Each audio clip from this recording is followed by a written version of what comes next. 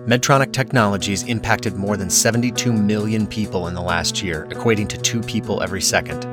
Harnessing the power of technology to take healthcare further, each technology has unique benefits designed to serve patients. The goal of this program is to get closer to the patient and to delve into the challenges and impact each technology has in practice. This is the Medtronic MedEd learning experience. The BIS monitoring system should not be used as the sole basis for diagnosis or therapy and is intended only as an adjunct in patient assessment. Reliance on BIS system alone for intraoperative anesthetic management is not recommended. Medtronic's medical education programs are offered to provide attendees education on the FDA-cleared indications and use of our products when applicable. The contents and conclusions of the following program are solely those of the speakers unless otherwise cited. The speakers are responsible for all content and any necessary permissions. The speakers received funding from Covidian LP, a Medtronic company, for the speaking engagement. For this segment of the series, a discussion on anesthesia and the brain, we will discuss how we are currently monitoring the brain during surgery. To help provide insight into this topic is Dr. Bob Thiele, Assistant Professor and Co-Director Enhanced Recovery After Surgery Program at University of Virginia.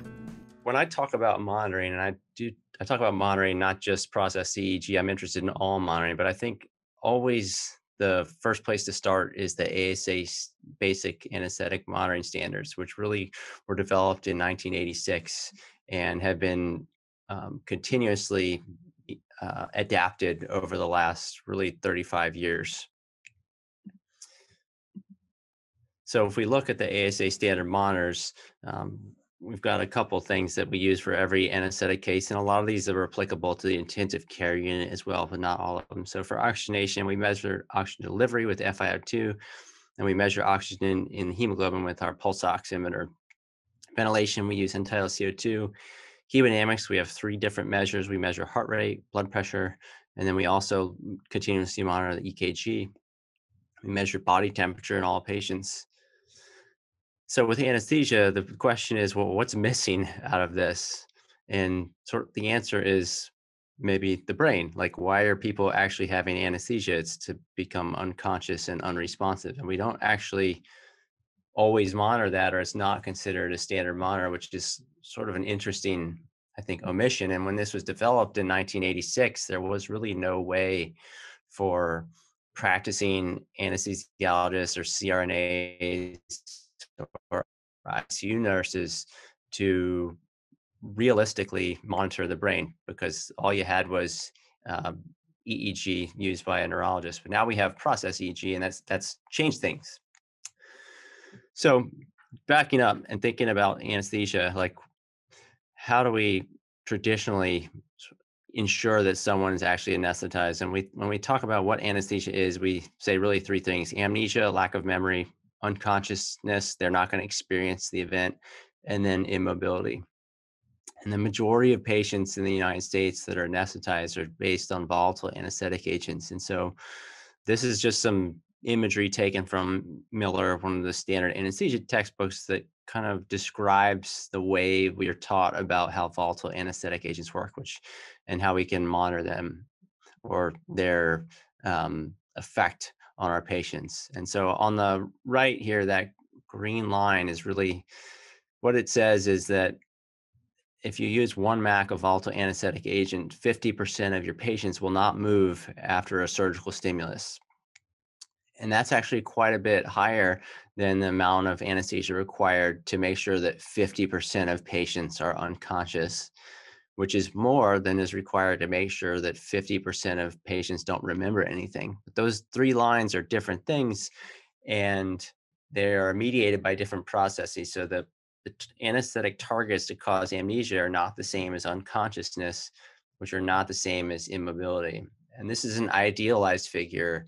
The reality is more messy than that. And an important question is, do these lines ever overlap? Is it possible to be immobile but conscious? And then when you throw on top of that neuromuscular blockade, you can no longer use immobility to ensure that your patient is unconscious. And so this is just some language taken from, our sort of classic anesthesia text, basically describing that it's a little bit more complicated than that picture suggests. And sort of the fundamental problem with the MAC concept is that it's based on mobility, which is a spinal reflex primarily, and not consciousness. So if you look at actual studies of awareness in adult patients, it's clear that, to me, that what we're doing isn't working perfectly. Either the immobility paradigm is not always true, or if we're paralyzing our patients, we can't rely on it because they're not going to move, they're paralyzed. So how do you know they're not actually experiencing any of the procedure? So from a 30,000 foot view, the big question I think is, why don't we routinely monitor the brain? Why is it not an ASA standard monitor? And I think the answer is that because what we were taught is that with the use of volatile anesthetic agents, we don't need to. And so that's that based on the immobility paradigm, which raises a question: A, why are we using volatile anesthetic agents instead of intravenous agents? And we'll get into that later. And two, is the immobility paradigm really actually true? It certainly is irrelevant in a patient that's paralyzed. So if intraoperative awareness is a problem, which it is, I love this Sun Tzu quote, "Know thy enemy," and that's, I paraphrase it, but if you're trying to solve a problem, you have to really understand it.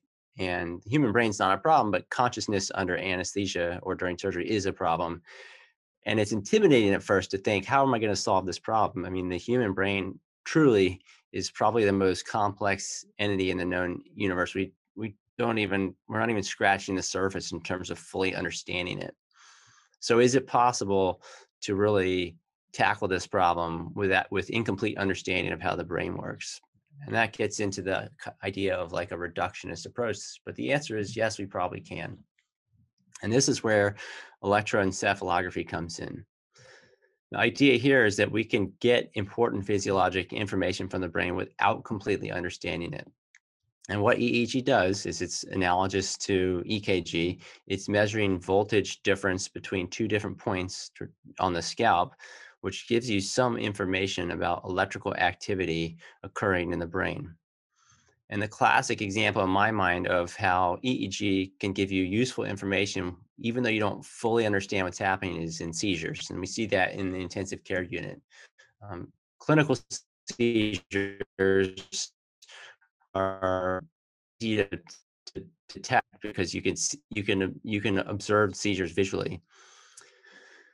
But 8% of non-responsive ICU patients are having subclinical seizures, which means they have seizure activity in the brain, but it doesn't manifest as any physical movement. And that seizure activity is very easy to detect on EEG. And even if we don't understand the etiology of that, with EEG, you can detect somebody having a seizure. Please tune in next week for a new segment from this series wherever you find your podcast. This is the Medtronic MedEd Learning Experience. Thank you for listening.